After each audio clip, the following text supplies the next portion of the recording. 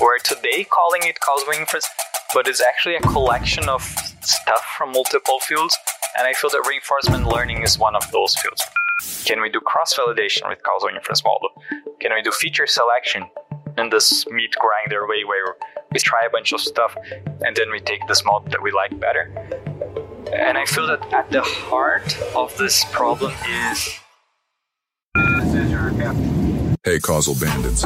Welcome to the Causal Bandits podcast, the best podcast on causality and machine learning on the internet. Today we're traveling to Sao Paulo to meet our guest. He thinks of himself as a weird Brazilian because he's not interested in soccer or carnival. He grew up in a rural area and loves the sense of community that he remembers from his childhood. He studied politics but switched to economics where he fell in love with math. An author and a staff data scientist at one of Brazil's largest banks. Ladies and gentlemen, please welcome Mr. Matheus Facure. Let me pass it to your host, Alex Molak. Ladies and gentlemen, please welcome Matheus Facure. Thanks for having me, Alex. So, how are you enjoying São Paulo so far? I enjoy it pretty much, especially now when the weather became a little bit better, more sunny. Yeah, it's beautiful. And I love the parks, and there's a lot of nature here, very beautiful nature.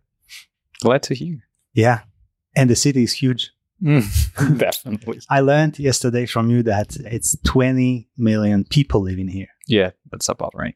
It's like 50% of the entire population of Poland, for instance. So that's the scale. Mm-hmm. Matheus, what was the biggest challenge for you when you were writing your book? I think, let me pause a little bit here, but probably working around all the family duties plus writing. So I was lucky in some sense that most of the content of the book I have already written in some shape or form because of the open source, the online book. And I thought to myself, okay, this is going to be a piece of cake, so I'll be able to do it in no time. I have a kid coming along the way, but it's going to be easy. It was not that easy. I didn't take that into account. It would be so much harder, like so hard. So taking care of the kid, the wife that just had a kid, plus the book, doing all of that was insanely difficult. I'm very blessed because my company gave me 4 months of paternity leave. On top of that, I added an extra month of vacation, but still was a lot of work. So like working around the schedule and making sure I was not behind what I proposed to do and making sure that the quality was right for me and I was happy with the material while taking care of the family, definitely the hardest part by far. It's not the context, not the complexity of the content. Yes, it is a fascinating and complicated topic, but it's the sheer work of it, and I think that's the hardest part. When was the first time when you realized the value of causal inference or causal modeling in general? It was back when I was mostly working with predictive models. And, well, a traditional predictive model is essentially have a bunch of data and you predict some outcome and it outputs you a number. That's interesting in some cases, but it's not the end goal. Like you have a number you have to do afterwards. Like the company is usually not that interesting in number. They want to take that number and transform it into a decision. And that part is a little bit fuzzy if you don't take into account stuff like causal inference. For instance, at some point, I was working with debt collection, and essentially we had to figure out how to make people who were late pay their debts to the bank. And we had a very good predictive model that told us what's the probability of someone paying yes. Okay, so we have a very good predictive model. It tells us, okay, this is the probability that this person will pay us. And that model was very good. But how do we use it? Like, should we target the people that are very likely to pay us, or should we target people that are very unlikely to pay us? Like, what end of the spectrum of the model do we target? How do we transform that probability from the model into a decision, an optimization for the company? That's not entirely obvious, and a predictive machine learning approach doesn't answer that fully. So then I started to work with, okay, I need to specifically think about the actions or the strategy that I want to employ on top of the model, and how do I evaluate and how do I find the best actions and the best decision to make in that framework. So it was, I think, in this approach, like we had predictive model, we were trying to force them into a decision-making process, and I didn't like to force it. I wanted some sort of formalized framework whether I could take the predictive model because it was very interesting, but I didn't want to force it into a decision-making process. And causal inference came into a very natural way and a very natural formalization to evaluate and decide and optimize decisions and actions that you can take within a company. That's a very specific context, but it's more like afterwards I realized that it's much more general than just debt collection. It actually happens a lot of places. In industry, when you speak to stakeholders and you talk about causality with them, you might sometimes hear a question from people. Why should I invest in causal models if we already have machine learning in our company? What would be your answer to this question? Yeah, great question again. I think it ties back to what I was mentioning. Like, it's hard for you in most situations that business want. I can find exceptions, but in most situations, they don't care about purely prediction. Like, prediction gives you a number, but they don't care too much about it. They care about making a decision that is bring more customers, increases conversion, decreases churn, increases profitability, cuts costs. So they usually want to do some sort of optimization where the predictive model is just a tiny piece of the system. And most of the convincing that I had to do, or that I usually have to do, is usually in the sense of you don't even have to get that technical in terms of mentioning causal inference and being, okay, so you want causal inference because causal inference is nice. It's more like, okay, you have a model, you have a predictive model, it makes prediction, and you want to make decisions on top of those predictions. Like, what's the best way to do it? Here, it's a framework that you can make this decision. And you can see, okay, is this the best decision for this type of customer, or is this best decision for that type of customer? So I usually frame the problem as sort of a personalization. This is a very easy way, a very easy sell for people, because managers and product managers, project managers, they're usually very interested in personalization. They want to treat users differently, treat a user how that specific user wants to be treated. And personalization is let's say, the selling point, but we can translate personalization into a causal inference approach very naturally. It has a very ugly name. We call it treatment effect heterogeneity, but it is personalization in the end of the day. So it's just sort of translating the technicality into a way that sells more.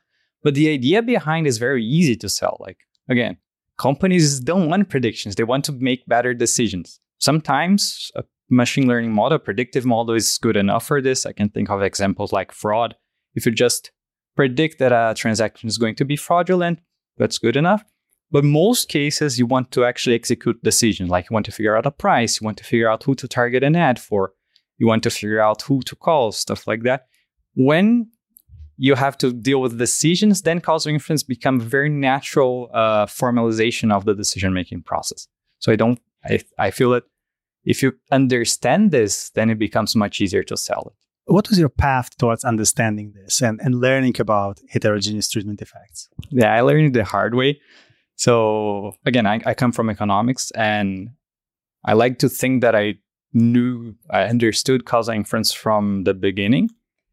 And what happened is that when I started working, I wasn't working mostly as an econometrician. I was mostly working with traditional data science predictive modeling.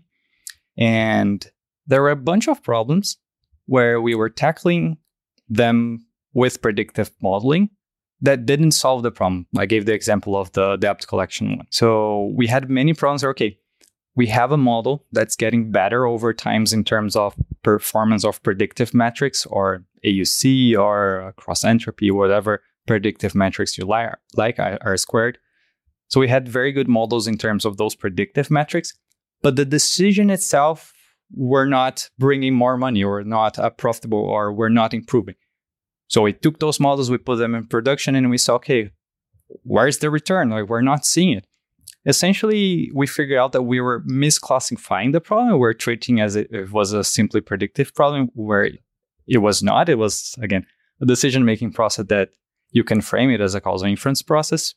But mostly it was the hard part. Like, we tried something, it didn't work. We had to learn something that did. And that's something else that did was causal inference. It was actually very, like, for me, I think it was very easy at first to see that those problems they reminded me of stuff that I saw in econometrics course. And I said, okay, I know what's going on here. I know why this is not working. This looks like a causal inference problem. We're treating it wrong. But it took me around 2 years to actually learn how to phrase this problem so that the people from data science could understand it. So there's also this challenge of causal inference is relatively new to data science. So you have to talk the same language for them. So you have to understand exactly, okay, how can I make this econometric stuff sound like a machine learning or data scientist stuff so that we can communicate? So a bunch of the work was actually figuring out the communication and how can we speak in the same language so that we can frame the problem in a way that we can solve it, but also at the same time, both of econometricians like myself and traditional data science could understand it. You mentioned this language barrier. Within causality itself, we also experience this. So we have people with background in econometrics like yourself, some people with background in epidemiology, for whom the natural language to think about causality is the language of potential outcomes. And we have people who maybe came to causality through machine learning or through graphical models, and they speak the graphical language, the language of Judea Pearl, broadly speaking. How did you deal with the differences in framing problems in those two languages? I didn't, actually. So the thing is, usually what I gravitate towards more is the potential outcome that we learn from econometrics. Again, most of the translation that I did was from causal inference towards people that are not familiar with causal inference, not necessarily between different flavors of languages of causal inference. That's a very difficult thing to do. Again, I feel like I don't think I'm qualified enough to do that because frankly, I need to study much more about the Judea Pearl approach and to understand exactly like, okay, what's he saying? I use a lot of graphical models, but usually, and I think that's something that we differ a lot. Like I read your book, you usually start from the graph and then you move along with it. The way I tend to work with the graphs is like, okay, I have this problem. I want to formalize it. And then I draw a graph and I use it to explain to people that are going to work on the project. Usually technical people, like graphs are not that simple that you can just show any stakeholder. But we use the graph and say, okay, so this is the graph. This is what we have to be careful about. So this is the things we probably don't want to control for. This is the things that we want to control for.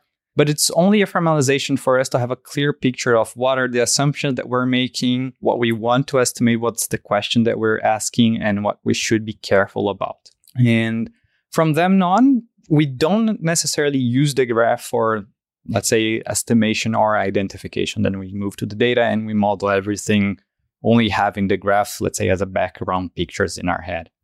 That's mostly of my bias from coming from the econometrics, but still I understand the value of the graphs.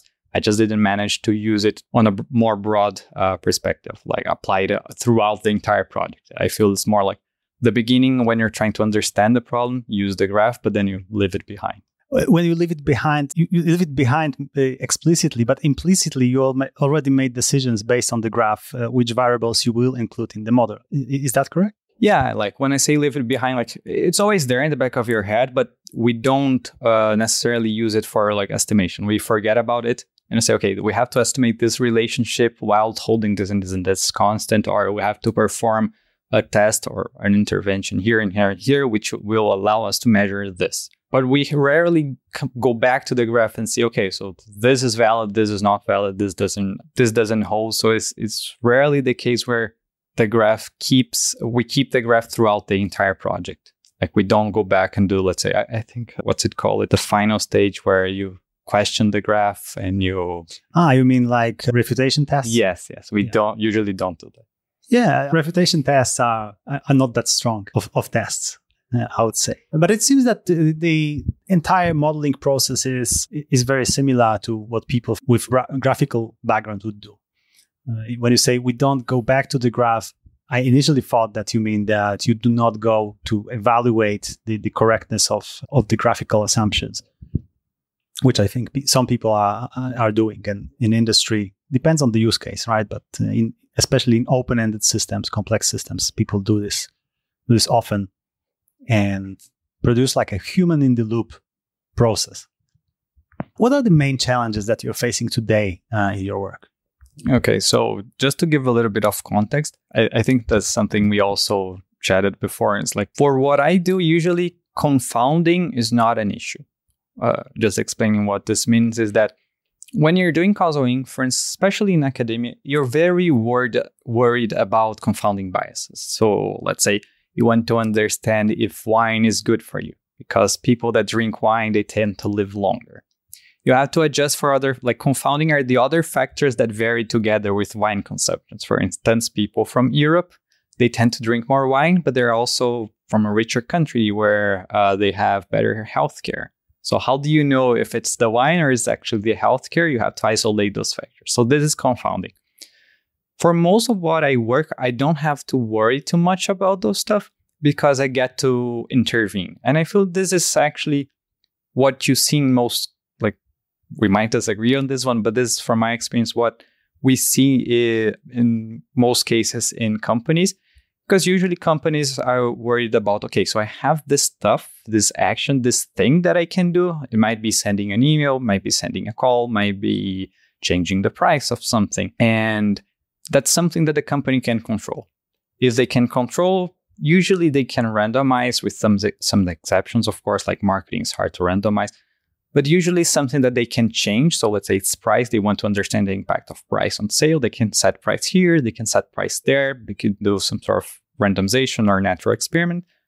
And they can understand the impact of price. So I work mostly in this situation where confounding is not an issue because I get to intervene on the variables that I care about, which doesn't mean that there aren't challenges. Like that's only a small part. What I'm mostly concerned about if confound is not an issue is what we said before is effect heterogeneity. So we have something that we want to do, let's say call a customer because he's late. We want to figure out who should we call first. Like, should we call this type of customer? Should we call that type of customer? And for that, I want to understand who will my action, in this case, calling someone, will have a higher incremental impact in terms of increasing the probability of that customer paying us. So this is one example.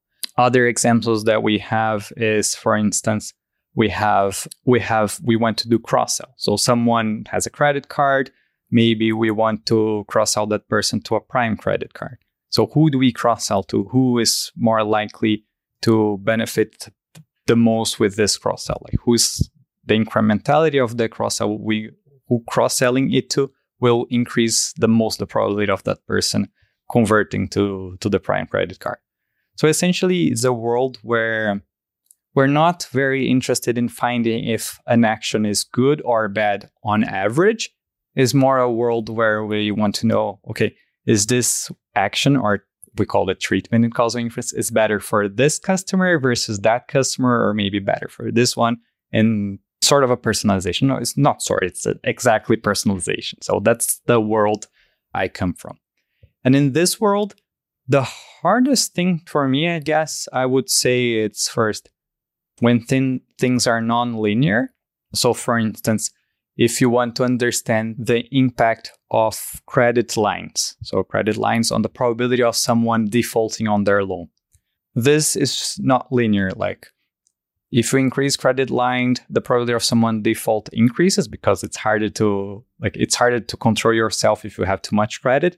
So it increases, but at some point it saturates and it becomes flat. So this is sort of non-linearity that if you increase above a certain point, then the Y variable doesn't change that much. So this is one very, very tough problem to crack. And the other one is evaluation metrics. So there are a bunch of treatment effect heterogeneity models, and we want to figure out which one is the best. So we can fit a bunch of them, and we want to pick one of them, essentially do model selection. And it's very hard to come up with a metric to evaluate a causal model because causal quantities are very hard to put your finger on. Like they're usually non-observables. They're always non-observables, I will say. So it's very hard to estimate them and to put a performance metric, which is very different from traditional machine learning. Like you do cross-validation, see AUC, if it's better, okay, this model, let's pick this one and deploy it to production. So what we are trying to do now is take this framework from machine learning. We call it the meat grinder framework. Essentially, try a bunch of things, see the performance metric, whichever has the best performance metric, deploy to production. We're trying to do something like that for causal inference. Like, can we do cross-validation with causal inference model? How do we do it easily? Can we do feature selection, which is also an incredibly hard challenge to figure out what to put in a causal model and what to take out. So can we do feature selection in this meat grinder way where we simply try a bunch of stuff, see if the metric goes up, and then we take this model that we like better? And I feel that at the heart of this problem is coming up with a good causal inference, a good evaluation metric for the causal model. I think this is the core, the hardest part. What are the lessons you learned thinking and working on evaluating models in your company? I think the first lesson that we learned, maybe the hard way, is that it's very hard to trust any evaluation metric if you don't have randomized data.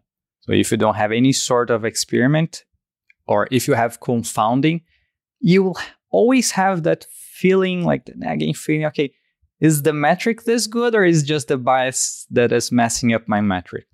So first, I guess the thing that I learned the most is, okay, first I need to have a data set that I trust, and I know is completely free from any biases, and I trust this data set with my heart.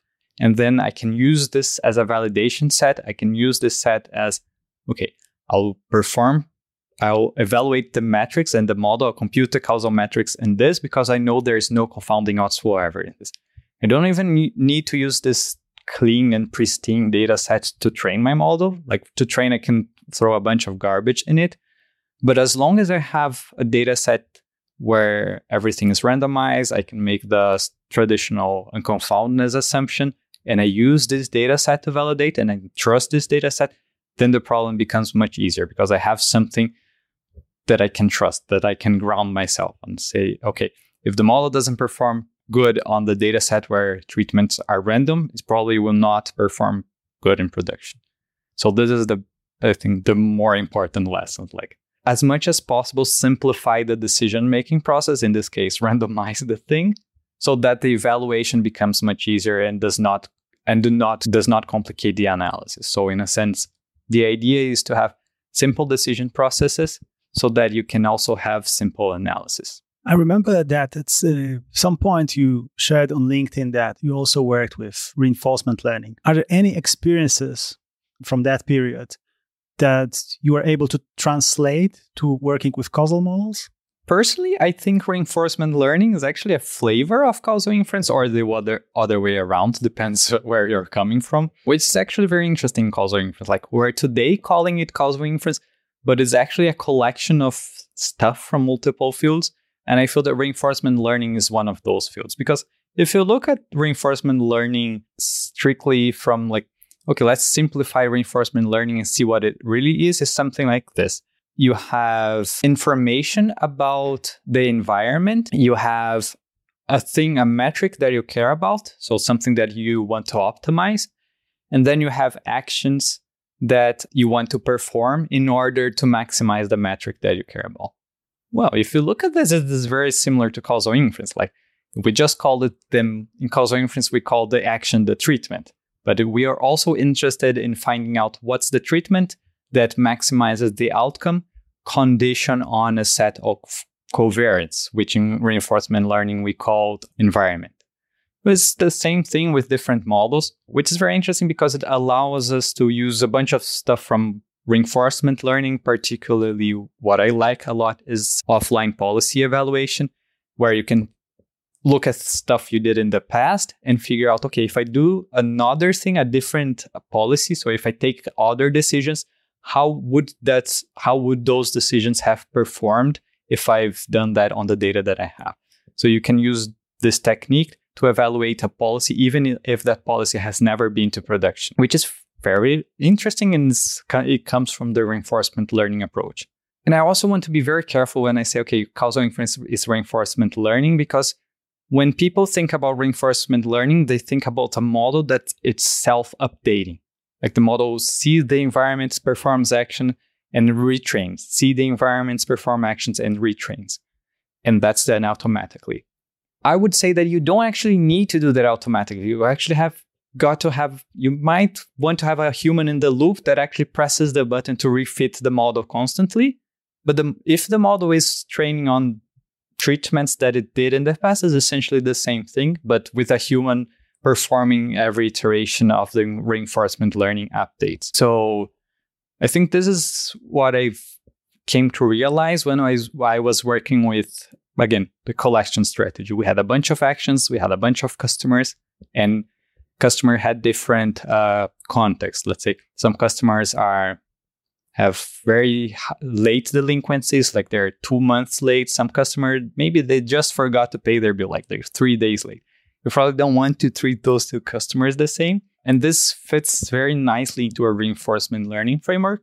And it also fits very nicely with a causal inference framework. So I think it's interesting to look at the same problem from different angles because it gives you different insights into how to tackle it. But fundamentally, I think it's just different names that we give for the same formalization of a decision-making problem.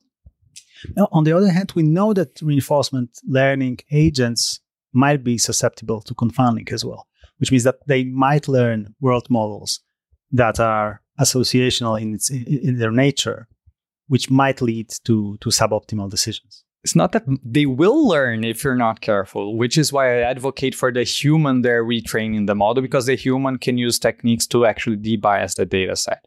So if you for instance, if you naively throw a model like this in the wild, it will learn on the things that it performed in the past, right?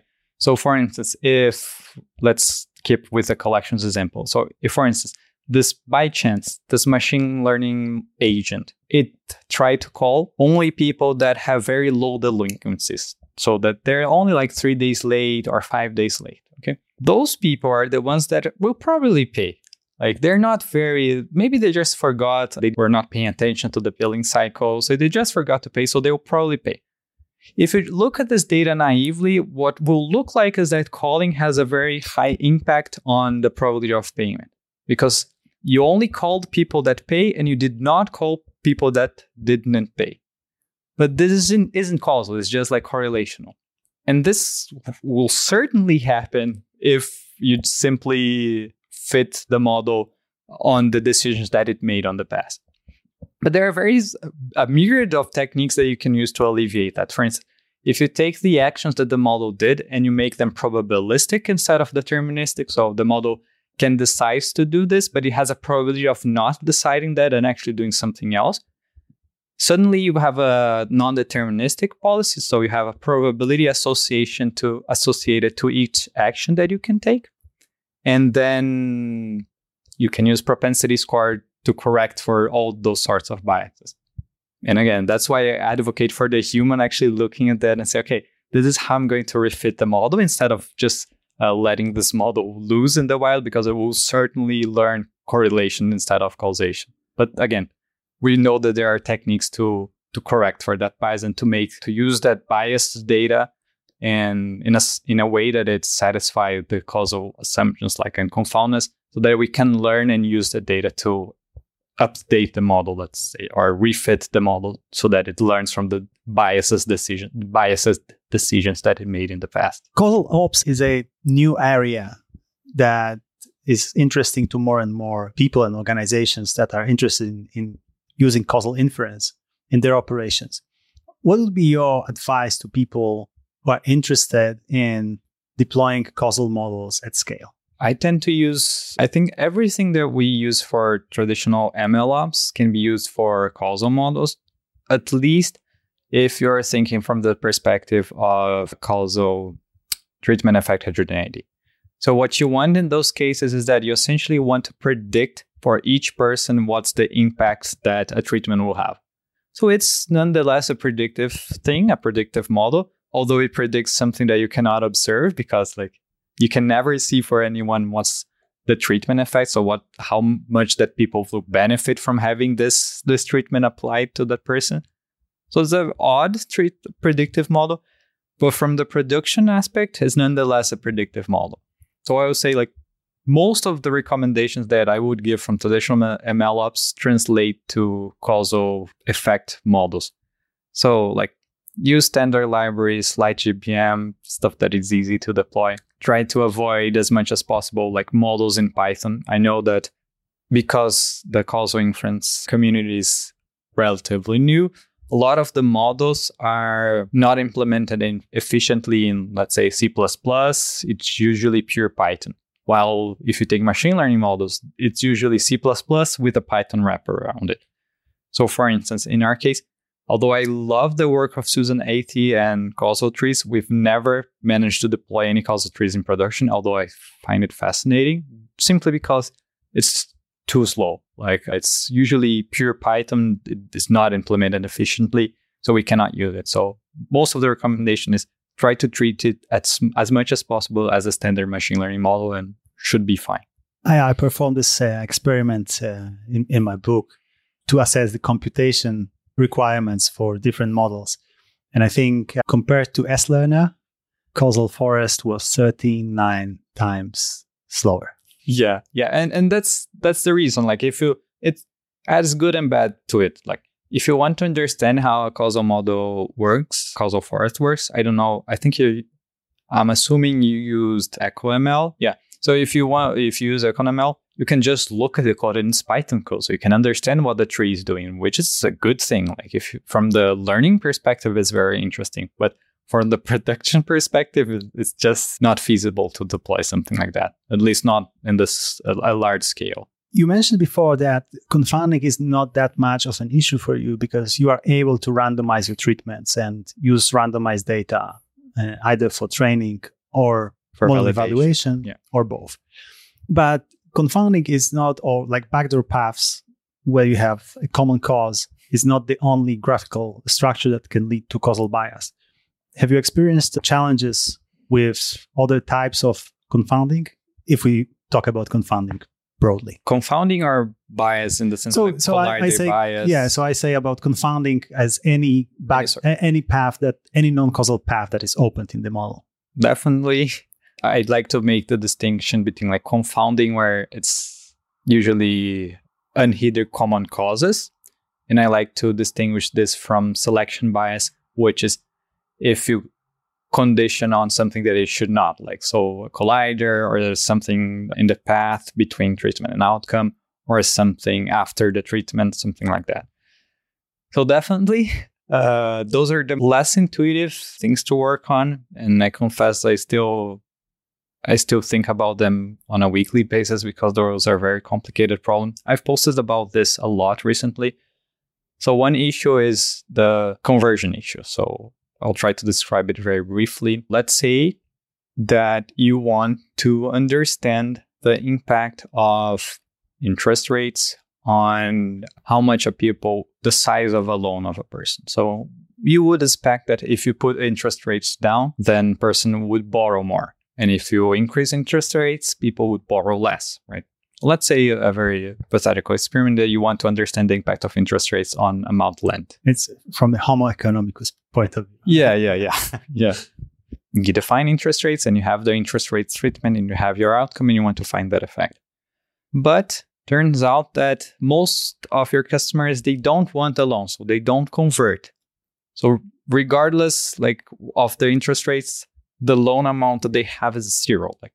So if you plot this distribution, if you plot the outcome, the distributions of outcome, you're going to see a huge spike on the zero and some loans amount above zero, because the vast majority of your customers don't get a loan, even though they have seen the price, seeing the interest rate. So if you try to naively estimate the impact of interest rates on loan amount, the effect will be very tiny, very diluted by all those zeros.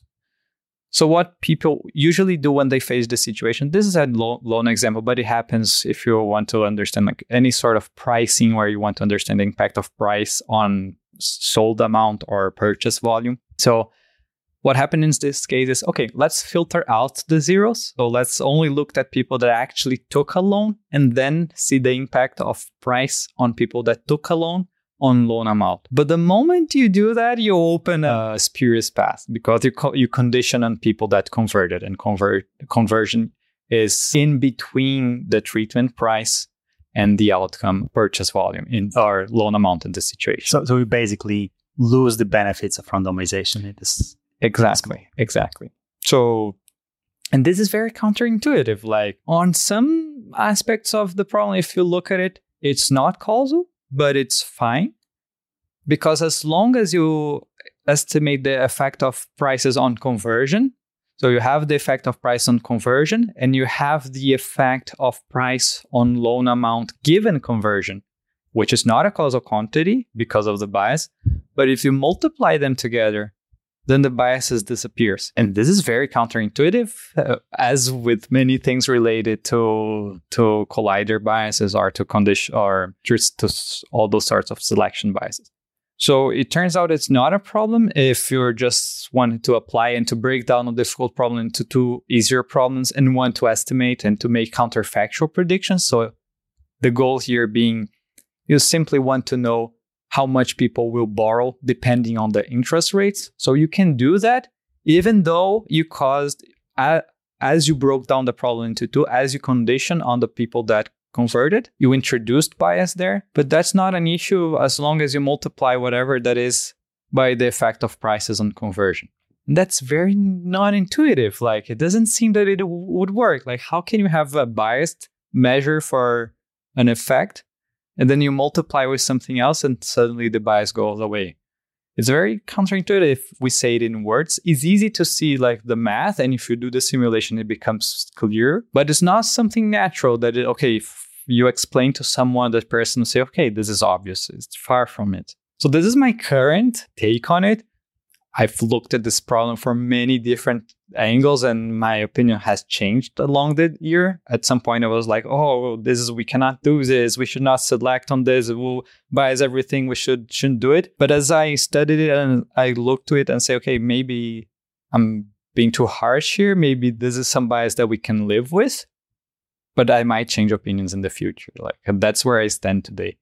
I think some sorts of biases, you just don't have to worry about them. Let me ask you a technical question. So would this multiplication of those sub-problems work also in nonlinear cases or only in linear cases? They would work in any cases because it's a simple, it has no assumption on, no causal assumption. It's a simple, let's say, a result of how probabilities work.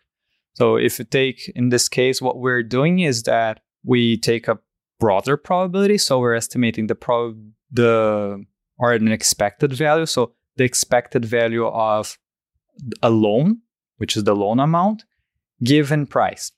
This is the goal. Like in this problem, we want to understand how much people will borrow given the price. And the issue here is that this is complicated because there's a bunch of zeros on the y variable. Mm-hmm. So this expected value will be very close to zero. So what you can do is that you can break that expectation into a term, which is the expected value of the loan amount given price, condition on conversion being 1. So you got rid of all those zeros. And another term, which is the probability of converting given price. There are no causal assumptions here. Like you're simply breaking down an expectation into the two terms that it has. So it's a simple mathematical truth. And the issue comes when you want to estimate those terms. One of them is going to be a causal quantity, because if you randomize prices, so probability of conversion given price, you don't have to worry about that because price is randomized. You are not conditioning on anything spurious that is going to cause any trouble. But on the other quantity, the expectation of loan amount given price, condition on conversion, that's not causal. Like when you come to estimate that quantity, it doesn't turn out to be a causal parameter. But again, if you multiply things out, they work out beautifully. What was the favorite part of your book when you were writing it? The regression chapter. I love regression. I say it sort of kidding, but it's actually true. I love going back to basics and revisiting basics through different angles. I think people, especially data science, they are too quick to dismiss regression as a simple and simplistic tool, but it's so much powerful than that. Like when you need to control for stuff, they don't understand the fact that regression actually is controlling for stuff. when they usually want to implement a bunch of group bys and stuff that don't work. So I feel that looking at regression with all the care that it deserves was very interesting to me. It was a very interesting study for me because I also had to look back and say, okay, what is regression really doing? What's the assumption that it's making? Like, what should I be careful about when I use regression, and what should I not be careful? What is regression similar to? Like, how can I explain regression? So can I say regression is similar to X or it's similar to Y? So seeing regression from these multiple angles and giving, I think, the attention that it deserves was a very interesting thing for me to study, and also for me to translate it into a language that it's hopefully more accessible. And I think also the part of evaluation, causal model evaluation, because that's something that I've been working so long with it. It bothered me for so much time, and it's something that I feel that I have something to contribute on. For instance, I think that probably what we did in Nubank, where I don't remember seeing anything relating to causal model evaluations for continuous treatments, which is something that we've been doing like for 4 years now. And I think we have a very, not definitive answer, but we have a more mature understanding of the problem than most things that you see out there. So that's something definitely that I enjoyed writing about, because again, I feel that's something that I can contribute to. What would be your advice for people who are just starting with causality? So let me just see if I understand. From people that are starting with causality, coming from where? Like, from a data science perspective, or a fresh undergrad that's want to join data science in general and wants to start with causality? Like, who are we talking to here? Pick the group or the groups that you feel your advice would be the most valuable for. I guess I wrote the book for data scientists that want to transition into causal inference or to learn about causal inference. I think the general advice is to be trying to see that the machine learning model is only a tiny piece in a much bigger system that it's making decision for whatever you work for or whatever your project. Like, yes, machine learning is a very fascinating topic, and doing predictions is a very fascinating topic. It's not simple by any means. You have to be careful with leakages and making sure that stationarity holds, or if it doesn't, how you deal with it. So prediction is a very fascinating problem. But it's only a piece in the puzzle. Like, after you have a good prediction, you actually have to make decisions with that prediction. So how do you do it? Like, how do you go from the number that your model is outputting to actually a decision that is close or in the direction of optimal decisions? So if you take that broader perspective and you interest yourself in not simply the technical aspect of making a prediction, but actually designing a system that it's overall better, I think having this broader perspective helps a lot, mostly in the motivation part. I think it's something, if you want to motivate yourself to learn causal inference, I think that's it. Like, you should be thrilled by making better decisions, not necessarily just by making better predictions. Like, yes, making predictions is a part of the problem, but it's not the entire problem. What resources would you recommend to people who are just starting? I think that's a very easy selling point. So I think any books like for me or for Alex, they're very interesting places to start again. Because we went through all this stuff and it's a very new field. And I think for us, it was hard in the sense that, I don't know your experience, but from my experience, I had to piece out many papers. There wasn't a complete body of work that summarized all this stuff. So now you have the opportunity that this is done. You don't have to go through all the work that we had. So definitely a work that summarizes causal inference, like my book or Alex's book. If you want something, let's say open source or something that is available for free, I really like the American Economics Association webcasts, where they usually have a course on it every year. So every year they have someone go there and talk about econometrics. The one that I really like, that I like the most, is the one by Joshua Angrist and Alberto Abadi. I think it's from 2020, where they go through the basics of econometrics. So I feel that's something that data science would benefit a lot from learning, like the basics of econometrics, understanding what is a treatment effect, what's a counterfactual outcome, potential outcome, what's a counterfactual, how to frame the problem as a decision-making problem and as an optimization problem. So those stuff, I think it's a very interesting place to do. There's no coding in that, so you only learn the theory. It's not applicable to the industry. It's a course focused on academics, but I feel the fundamentals there are amazingly thought. Like Josh is an amazing professor, of course, and learning those fundamentals, I think, helps a ton in learning causal inference in the applied setting later on. Is the future causal? I think the present is, again, I'm a very practical guy. I didn't got into causal inference because it was fashionable. It's like I had a problem, and I guess my company had a problem where we had a bunch of models, but we didn't want the models. Like, yeah, we want good models, but the end goal was not a model, is to make decisions. And I think that's why causal inference is becoming so popular, because there are a bunch of companies that hired a bunch of data scientists, and data science are doing a bunch of models that don't actually solve the problem, or that only partially solve the problem. Like they get to the prediction, but then they have to hammer in that prediction into a decision-making process. And this isn't very nice. Like you shouldn't want to hammer a predictive model into a decision framework. You would want a more natural and seamless way to integrate decision-making with machine learning. I'm pretty sure causal inference is the answer for that. So I think in a very natural path forward, companies will see, okay, I care about making better decisions.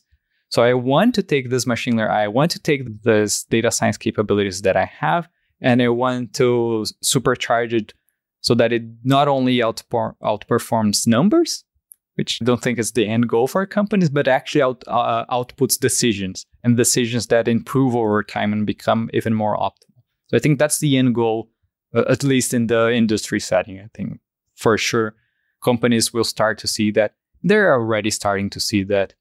And that's why I believe, like, again, the present is probably already causal. I wouldn't say with that words because it sounds not natural, but definitely I agree. It is a way to put it. Like the present is companies should, and they would be better off doing causal analysis. What question would you like to ask me?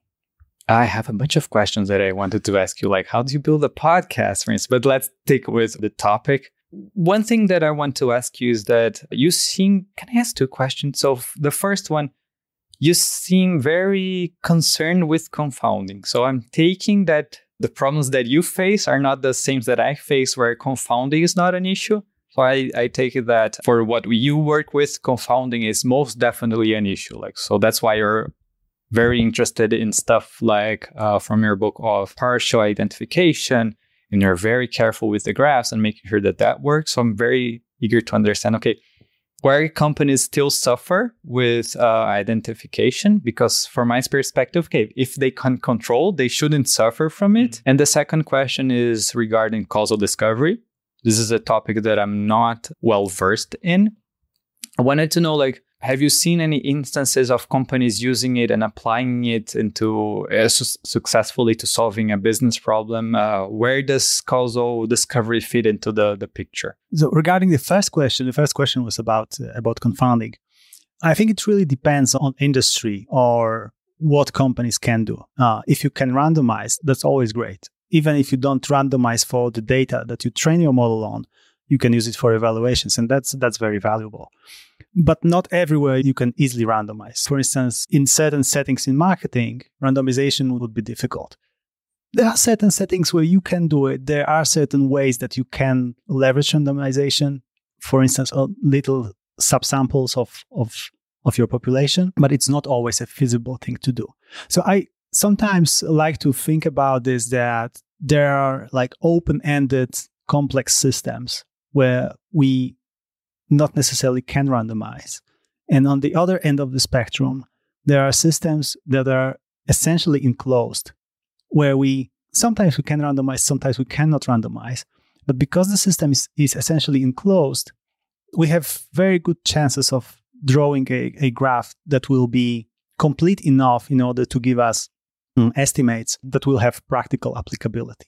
I think in my book, the focus on confounding comes from two sources. One is thinking about those cases that are open-ended and complex. And the second one is that it comes also from thinking about identification And I think a lot about identification because I think a lot about cases where you cannot randomize, or sometimes you can control the treatment, but you cannot randomize fully. So that would be the two main sources of this thinking. And also, I think I come from a place where I think about experimentation as a special case of causal inference. So when you look at periodic causality from like a more general perspective, measure theoretic perspective or topological perspective, you can see very clearly that randomization and changing the world physically or factually can be seen as a special case of performing causal inference over a system. I think what I find very attractive in the topological perspective is that you can very clearly see what are the limitations of randomization as well. That for certain queries that would be counterfactual queries that you mentioned before, randomization cannot essentially answer those questions in general. Of course, there are special cases. As we also have special cases with observational data where we can answer interventional queries. But these are only special cases. Regarding the second question about causal discovery, yeah, I've seen it in industry. And going back to those different settings, causal discovery might be much easier when we deal with enclosed systems, because many causal discovery algorithms require that you don't have hidden confounding in your data. Not all of them, but many of them. And so those enclosed systems, they are also often well documented. So we can have pretty complete expert knowledge about those systems. But this is not the only setting where causal discovery can be useful. I've seen it used also in different settings that are more open. And then often the process is iterative, which means that we collect expert knowledge, we combine it with, we feed it to the algorithm, we run the algorithm, and then we either test with the data that we have, or if we have some randomized data with randomized data, or if we can build a generative model, we just compare the distributions to whatever data we have. We confront this with other people and then maybe reiterate with the algorithm. So that would be a very general framework for using this kind of methods in practice. Can I give an example, which I think is causal discovery, but feel free to correct me? I was talking with this data science, and she worked for a solar plant company. The thing that they were trying to solve is that they have solar panels all across the countries, and sometimes some of them fail. And they have a predictive model to predict which solar panel is going to fail next, so that they can send a technician there before the thing fails. And this is good, but she wanted to go even further, because once the technician got there, the technician didn't know what exactly was the problem, because it didn't fail yet. So it could be like overheating, it could be wind, it could be sand, something like that. So the technician didn't know the cause of the problem, and she said, okay, I want to help that. I want to fix that. I want to give to the technician not only, okay, this is the panel that is going to fail next, and it's going to fail because of whatever. And I want to figure what this is, what it is that is going to cause the power plant to go down. This seems to me like a causal discovery problem, where you want to understand the cause of the issue, or let's say a root cause analysis of that problem. Like, is this a way, an application of causal discovery? Like, can you use causal discovery to tackle this problem? A great question. Causal discovery could be used in this case, probably not as an ultimate solution, but as an element of a solution. So we could use causal discovery algorithms in order to find the connections within the system, which variables are connected to which ones. If the system is linear, we could also, using some methods, we could potentially also learn the coefficients on the edges. But if the system is nonlinear, of course, that would not make too much sense. That said, if we learn the structure, which variables in the system can cause the failure, then we can train a structural model on this structure. And this structural model can be used to perform root cause analysis. So that could be one way to tackle this challenge. Now, when you asked me before about causal discovery, I said that it's often used as an element in an iterative process where people are looking at the graph and so on and so on. One of the reasons for this is that causal discovery from observational data is not possible in general without any additional assumptions. So any algorithm, any causal discovery algorithm that we'll take and we'll work with will require us to make certain assumptions. But by using causal discovery algorithms, especially in systems that are that are enclosed, and I understand that this system with panels is a system that is like more or less enclosed, plus some external forces that can be also quantified or measured. Yeah, we know the mechanism from experts. So this is a case where this could be a solution. So an iterative process that involves experts and causal discovery algorithms could be a good first step to build a model that then could be leveraged to perform root cause analysis. What was your motivation for writing your open source book, your first book? It's a pretty selfish motivation. So it was a pandemic, so 2020. We didn't know what was happening. Everyone is in lockdown. I said, I need to do something to go through this pandemic. And I think I want to go back to basics and review econometrics. So I went and watched the course that I mentioned earlier by Josh and Abadi. And I said, okay, this is very interesting. The way they teach this stuff is very compelling and it's very clear. And I want to learn this very well. So what I did is, okay, if I want to learn this, I want to take what it's here and I want to apply it to my own data. So I went and I fetched data and I found, or sometimes simulated data, but mostly I fetched it from the internet. And I took whatever they were teaching in the course and then I thought it again, like I translated the course into written material. And then with the example and with the data that I had. And I used the data that I had like to replicate the simulations or the explanation that they gave in the course. And this essentially gave me a translation of their course into Python, which I then sent to Josh and say, hey, I watched your course, I really enjoyed it, and here is the Python version of it. If you want to share it, feel free, do what you want with it.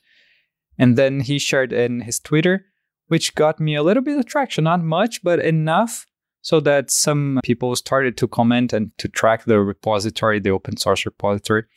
And this is very interesting because at that point in time, then people started to correct me and say, okay, you did this wrong. This is not clear. Can you clarify this? And then I got a bunch of feedback, which is exactly what I wanted. Like I wanted to learn this stuff. I think that writing and teaching is a very powerful tool for learning, but feedback from the community is also a very powerful tool for learning. So that's why, the reason is selfish in the sense that it was mostly for me. In a sense, I think it still is for me whenever I see a paper, then if okay, this is interesting, let me try to implement it, and then I'll publish it and people will comment and give feedback. So I guess that's how I tackled initially the book. Essentially as a translation of Josh's course into Python. And later on, I tried to take the stuff that I was doing in my company, in Nubank, and I tried to lay out in a format and an applied format and say, okay, this is what I'm doing, which is part 2 of the book.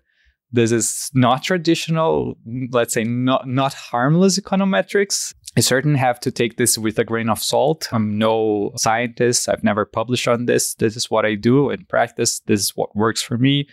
This is why I think it works. And I started in this sort of informal science, let's say, talk about what the things that I was doing and how I was using causality. And that became part 2 of the book, which is essentially huge discussion on machine learning and effect heterogeneity and model evaluation, which at some point I managed to compile into structure into a book format, which is also not obvious. Like you have a bunch of content scattered. How do you knit them together so that it forms a cohesive structure? So that's sort of the point.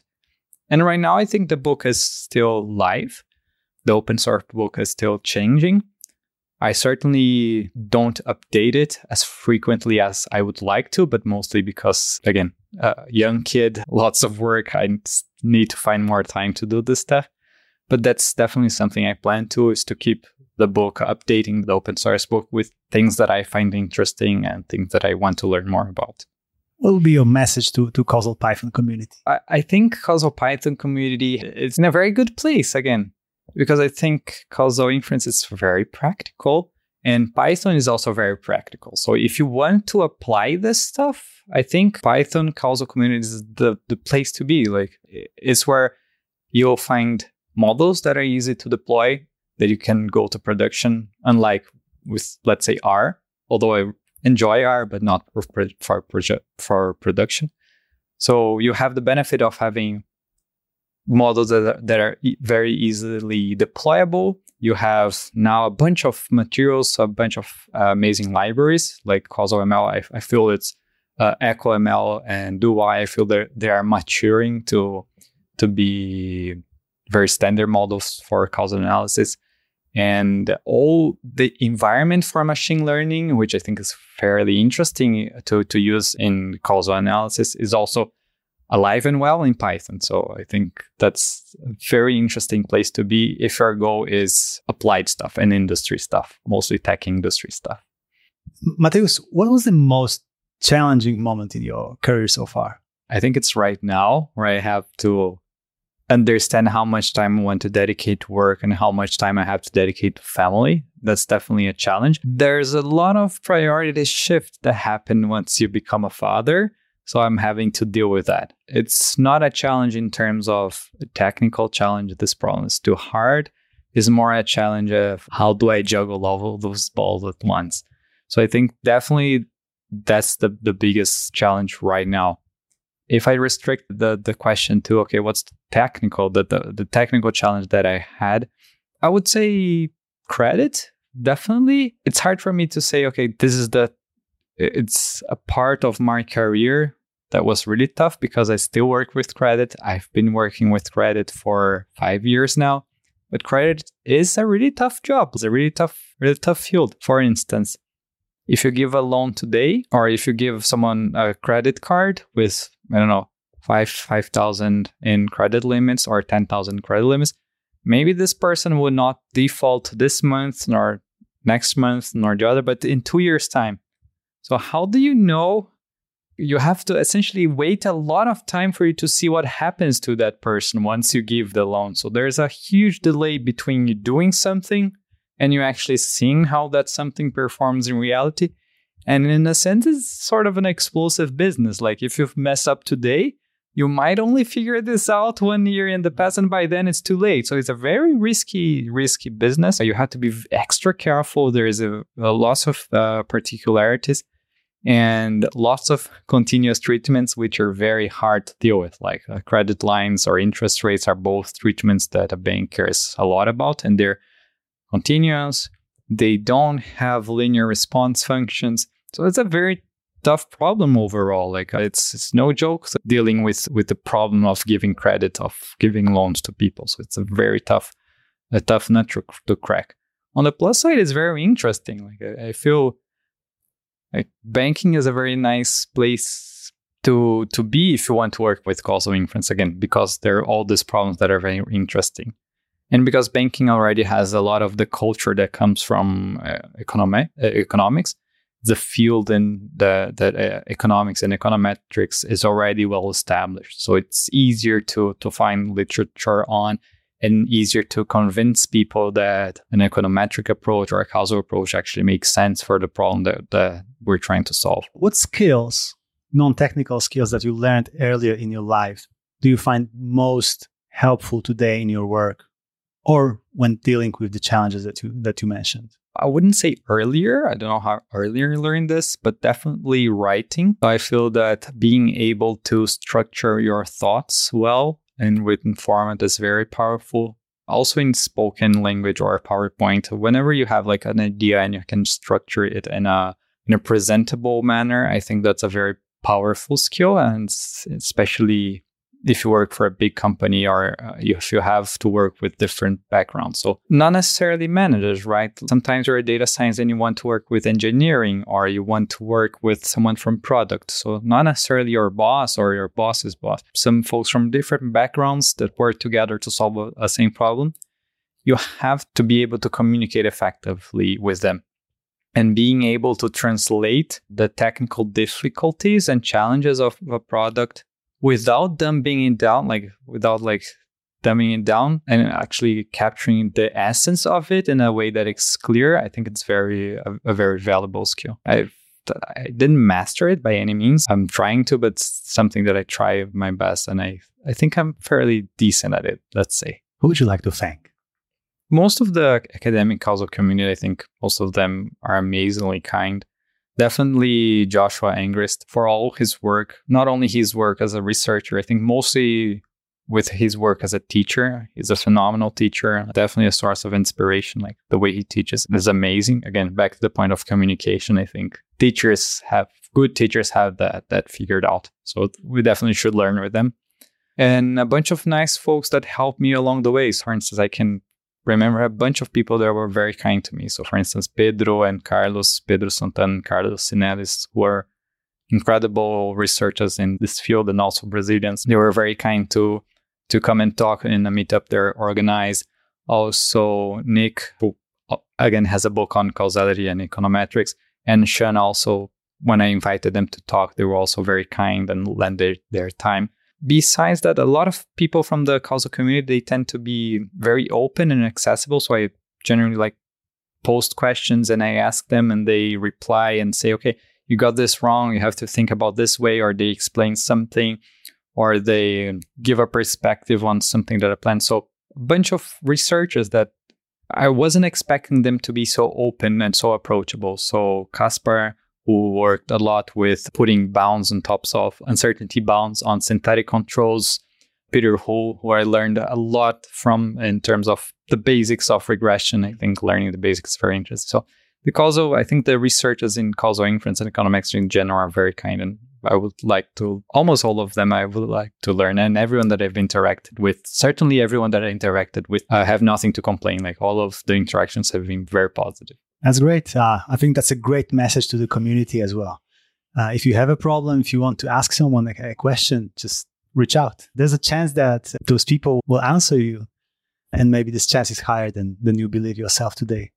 Yeah, definitely. Like sometimes the answer will be, oh, here's a link you can learn. Might not be a full-fledged answer, but they will at least point you in the right direction. I think that's definitely will be the case. Where can people learn more about you and reach out to you? So social media, all the stuff related to causal inference, I try to post on social media. I try to talk about it. I'm not that active when I don't have anything new. I don't do weekly posts. I usually just post when I have something new or something that I find interesting, or a question that I find that I want some answers for. So usually social media, also LinkedIn and Twitter. I'm usually there. You can find my emails also on those networks, and GitHub. Like if you want to give any feedback on the open source book or reach out, GitHub, I'm also there. I'm also active and trying to in the open source Python and causal inference stuff related to Python. Are you planning to still update your online book? Yeah, definitely. Again, I already have some branches that are there gathering dust, but I definitely want to go back to them as soon as I have time. I want to talk a little bit more about reinforcement learning. I think we chatted a lot about it, but I've never written and formalized what I'm thinking to a written format. So I'm definitely working to some stuff related to reinforcement learning and how it relates to what we know as causal inference. Great. Matheus, thank you so much for your time. It was a pleasure. Thank you for having me, Alex. You're also too kind.